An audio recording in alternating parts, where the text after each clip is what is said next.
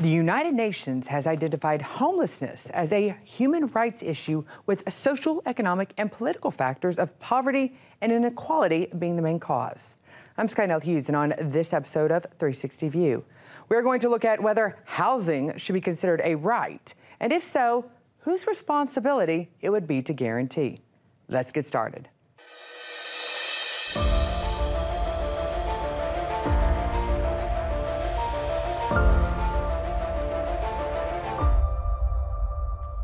The United Nations has documented there are around 1.6 billion people residing in poor housing worldwide, and 15 million people each year being forcibly evicted. Now, some of the countries which have particularly high levels of homelessness include the United States, India, Brazil, Russia, and several countries in Europe.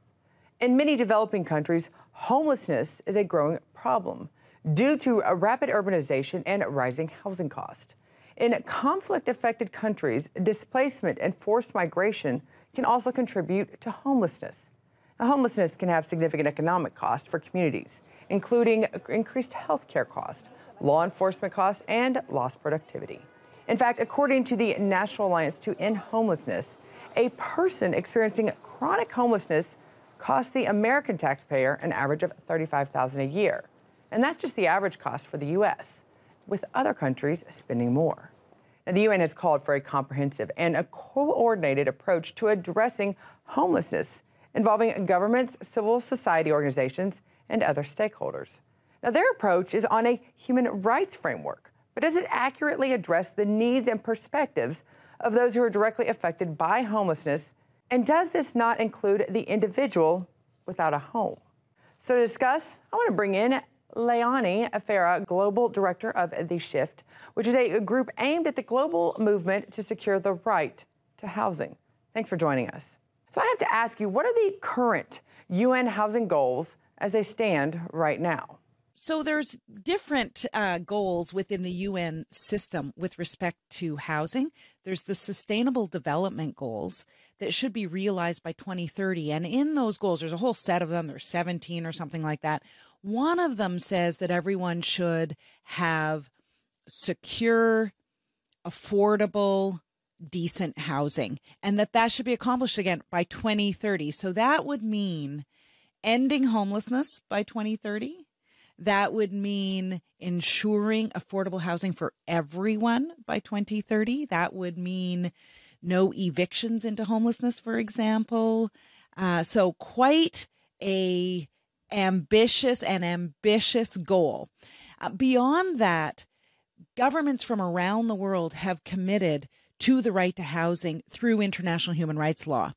And so they've signed and ratified a whole array of treaties that actually say, we commit to the right to housing, and in different contexts. So with respect to racial discrimination. So there should, states around the world have committed to no racial discrimination with respect to housing, with respect to women, with respect to children, with respect to persons with disabilities. So there's a lot that the international community has committed to and has to achieve in a pretty short period of time. What are the factors do you believe contribute to the growing homeless population around the world?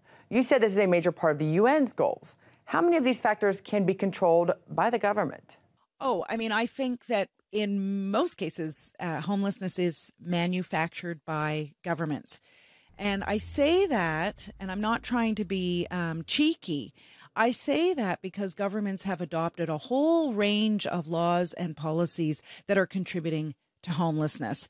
And so my starting point is this. If governments took seriously that everyone has the human right to housing, and that their laws and policies could make or break that right, then governments should have been on a path to ensuring that everything they do really allows for people to have adequate, secure, affordable housing. That's not what's happened. In fact, governments have taken a whole bunch of decisions that are, as I said, manufacturing or creating homelessness. Decisions like removing themselves from providing social housing for those most in need. So many governments took a big step back from the provision of deeply affordable housing or public housing back in the 70s and 80s and into the 90s. And in so doing, they said, okay, we're going to leave this to the private market. The private market didn't see fit to start providing deeply affordable housing for those most in need because it's not profitable. And so that's just one example of a decision taken by governments that has had a direct impact on increasing homelessness. They've also, many governments have created tax systems that really incentivize the corporate ownership of housing. And that has, we've found, especially in recent years, had really bad effect for tenants. Because when you get into big investor-driven housing or investor-owned housing, really for them, the bottom line is, making money. And making money means raising rents. Raising rents means housing's unaffordable and people lose their housing and often fall into homelessness. So again, an example where governments took a proactive decision to, for example, exempt certain institutional investors in housing from paying corporate tax or from paying income tax and from paying capital gains tax. Those sorts of things can lead directly to homelessness. Now, there is a direct correlation between drug use and homelessness. In America, cities like San Francisco, Denver, with the most liberal drug policies, have the highest homeless rate. Should countries take this into consideration and enact more laws to restrict drugs rather than legalize them?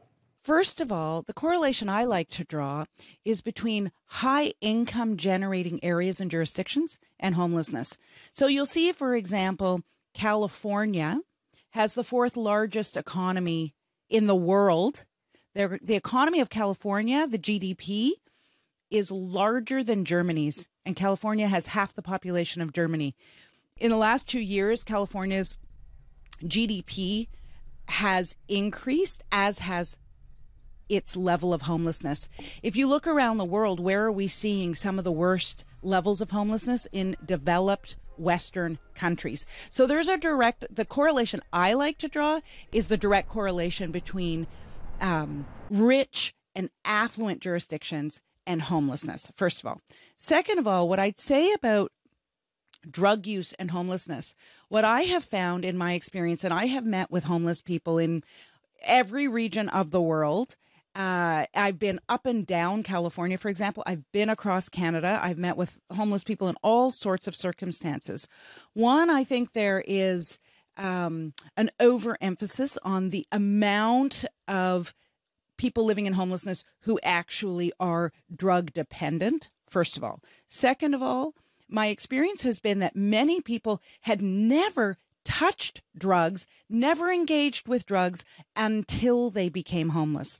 And that's, and we have to understand what it's like to live in homelessness. At the end of a really hard working week or work day, what do many people do? Many people will have a beer, have a glass of wine. And why do we do that?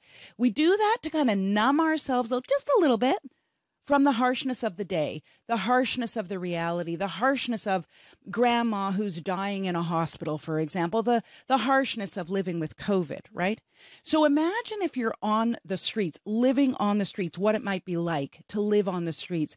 One's natural inclination might very well be to numb that experience. And so being street involved can lead to drug dependency. I think there's this misperception that always, oh, you're drug dependent, therefore you become homeless. I'm not saying that doesn't happen, but I'm just saying we do have to understand the relationship between being street involved, living in the harshest circumstances, really hanging by a thread to life itself, and then that need to self-medicate. Personally, I do understand that. And so now, that's not to say, and I'm not trying to deny that there is a relationship between people living on the street and access to drugs and drug use. And so that is exactly why what we need are policies that ensure access to adequate, secure, and affordable housing for people who are living on the streets. Once we house people, we can then start dealing with any kind of dependencies or any kind of psychosocial problems, any kind of health problems, etc. But absolutely the cornerstone to well-being, we know this, is decent, affordable, secure housing. In many cities close to public transportation, you can only find apartments or homes for rent. Is the lack of affordable homes to purchase a contributing factor or preventing people from being able to buy their own home? As you said, it's more profitable to keep raising rents than to sell someone a unit at a fixed rate for 30 years. Yeah, so we used to live in a world, at least in the U.S. and in Canada, where you might leave home to go to school and you might live in student accommodation, and then you might transition to an apartment, and then, you might get a job after leaving school, get a job, you're paying your rent, but you have enough money at the end of every month to put into savings. And then over time you could save and purchase a home. That reality is gone. If people are spending the bulk of their income on rent, how can they save for homes? And as the price of homes goes up, it becomes harder and harder to save, but so too do rents. And so home ownership becomes, a distant dream, a past dream, but definitely not a reality. So there's absolutely a correlation between the pressure on the rental market and one's ability or inability to purchase a home. A lot of the push, it seems, is to help people in urban environments find homes. But isn't the problem urbanization itself? I mean, the massive increase of people moving off the land to the cities to find work has given us this shanty towns we see globally. Is there any initiative that can help people move back to rural areas and live a de-urbanized life in a farming community, for example? Yeah, I think you identify a very important phenomenon, urbanization, and the fact that most jobs are in urban centers, which is why people are leaving rural areas where they can't make ends meet, they can't earn a living, and moving to cities. Also, we have to understand that for some young people, there's the lure of the city, right? And the idea of living in a big city or, bigger than, a rural community. So though that's a reality, but as we're talking about here, it's an expensive reality, and wages are just simply not keeping a pace with the cost of housing. I have seen, especially since COVID, actually, which is pretty interesting, some movement toward trying to figure out how can we ensure that smaller towns, villages, and even rural areas retain populations. And the only way to do that is to ensure there are employment opportunities there. I heard that in Sweden, they were really trying to revive the idea of living in smaller villages and towns and moving employment there, or making those towns and villages quite self-sufficient, which would mean having a bakery, having a small-scale farming, all the services, a hairdresser, a bar, a cafe, etc., all the things that you would expect to have and need to have to live a good life in a village. And so trying to make that happen. Of course, we saw that many jobs can be done remotely. If you're in a non-service industry, in a white collar kind of job, it can be done remotely. And so that also offers opportunity, but there has to be decent housing and there has to be amenities, because people who are working online expect yoga studios and cafes and et cetera, right? So we would have to make sure that where people are locating it, that's more reasonably or less expensive or more affordable, that they actually have the services that they need. There are also infrastructure issues around that. So of course, governments have to get their heads around, well, how are we going to ensure transportation? Because people will still want to go to city center for cultural events, for example, maybe for important medical procedures. So there will be infrastructure needs that will be required, as well as on-site, energy and access to the internet and all those sorts of things. What if national governments choose not to enact UN policies regarding housing initiatives? Is that something the UN is already willing to accept? You said the goal is 2030. Or will there be some kind of sanction coming from the UN towards those nations? Mm. Yeah, so the UN Secretary General has expressed concern that states around the world are not going to meet their 2030 goals. There is no real sanctioning capacity by the UN for the Sustainable Development Goals. So that's one answer. That being said, I did mention that states or governments have signed and ratified international law through a variety of treaties. With every treaty, there is a UN committee that is attached to that treaty. And that committee's job is to review government compliance with the treaty. So every 5 years, governments are reviewed for their compliance with different treaties. And that's an opportunity for committees to make a set of recommendations to try to hold the government accountable. Now, they are just a set of recommendations, so it's really up to civil society back home and governments to go back home and actually implement those recommendations. That doesn't always happen. And again, there isn't always a way to sanction governments. There are some mechanisms within the UN system where there's almost like a judicial hearing where a government can be held accountable in a more serious way, but the government has to have signed a very particular instrument saying that they allow themselves to be open to that mechanism. And not all governments have signed all of those, all of the mechanisms that are available. So,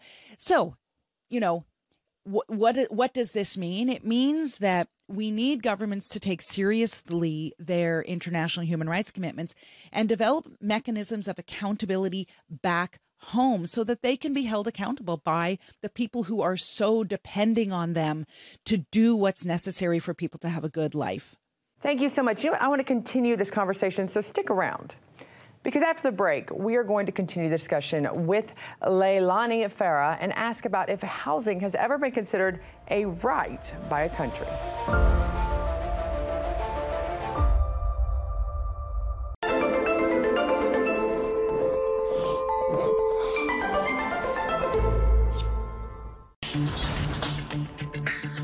Hi, I'm Rick Sanchez, and I'm here to plead with you. Whatever you do, do not watch my new show. Seriously, why watch something that's so different? Why listen to opinions that you won't get anywhere else? Look, if it pleases you to have the State Department, the CIA, weapons makers, multi-billion-dollar corporations choose your facts for you, go ahead. Why change? And whatever you do, don't watch my show. Stay mainstream, because I'm probably going to make you uncomfortable. My show is called Direct Impact. But again, you probably don't want to watch it, because it might just change the way you think.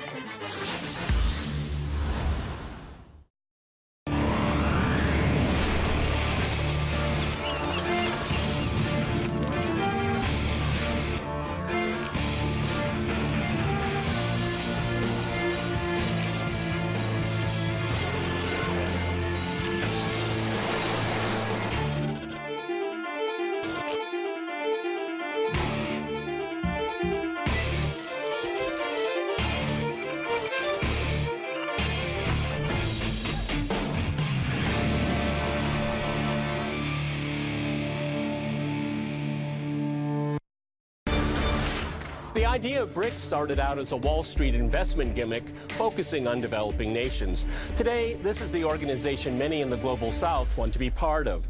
And the reason is simple: to avoid and finally be freed from Western hegemony.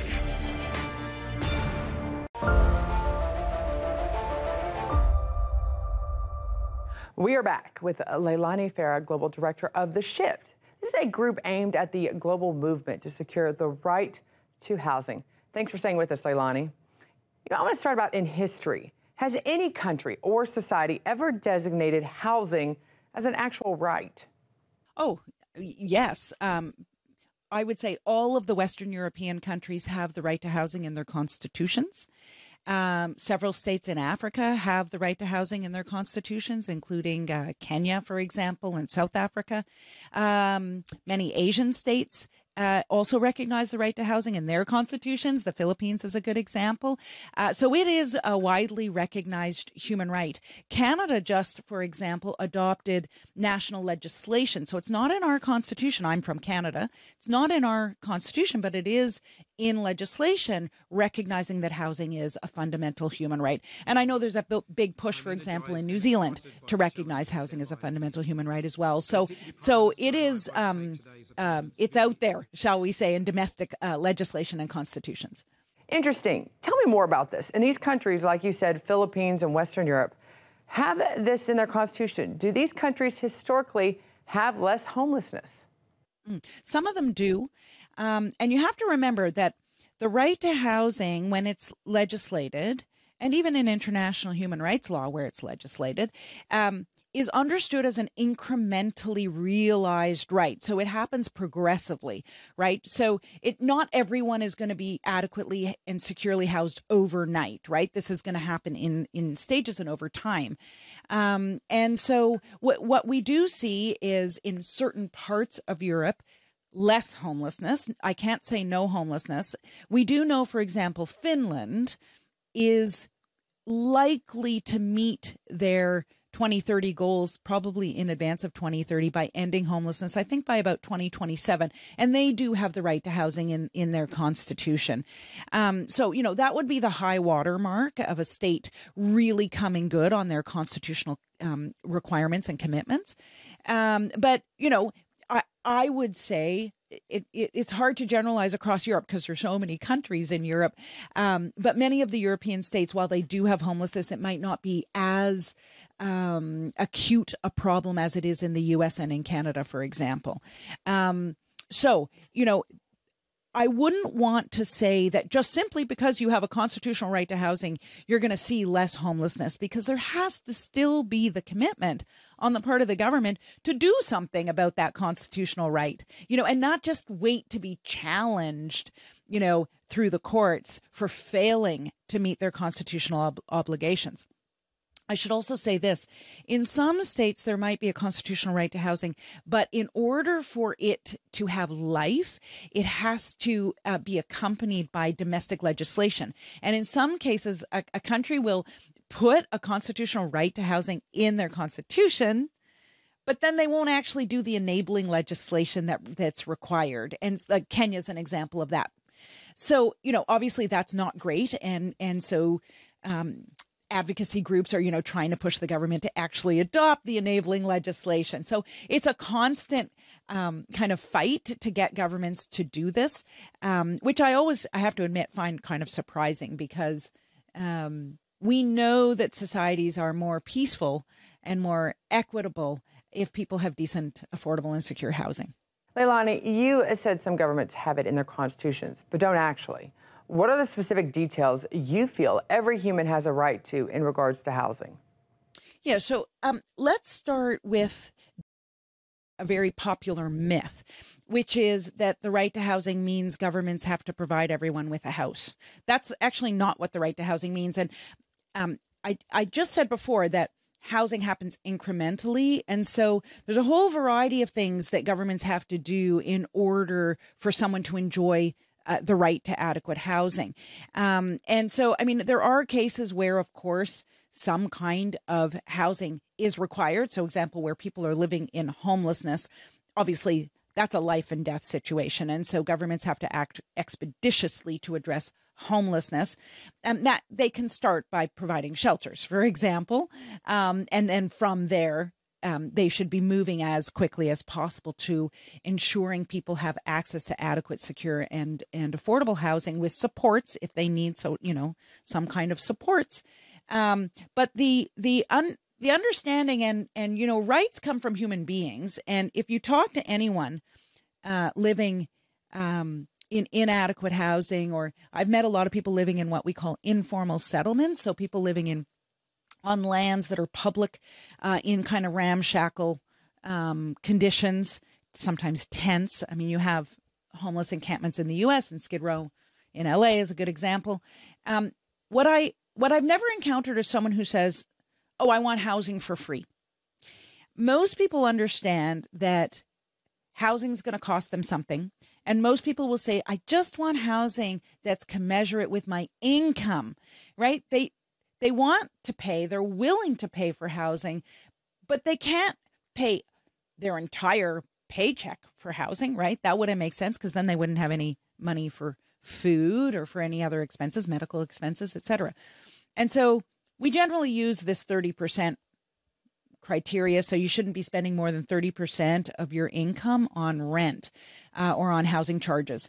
And so affordability is really key, and it's the notion is affordable, not free, right? The right to housing doesn't mean free housing. The right to housing means affordable housing. That's one of the criteria.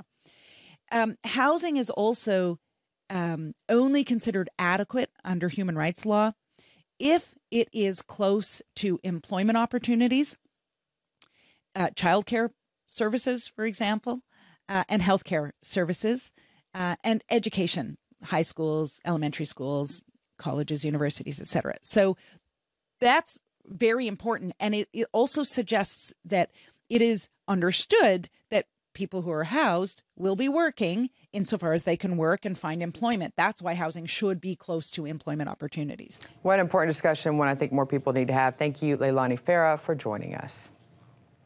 You know, addressing homelessness is a complex issue which requires a range of policy and pragmatic interventions. Past strategies which have been effective in some countries include providing access to affordable housing, supporting education and employment opportunities, providing health and social services to homeless individuals, and working to reduce poverty and inequality. Collaborations between governments, civil society organizations, and other stakeholders is essential for addressing homelessness and promoting the human rights and dignity of all individuals. Now, the weight should not fall on one single entity, and is not a problem which can be solved overnight. However, the most important foundation of any house begins with the person or people who reside inside it. Unfortunately, in present day, we continue to see policies which do not support the individual to grow themselves, rather just be reliant on a government entity.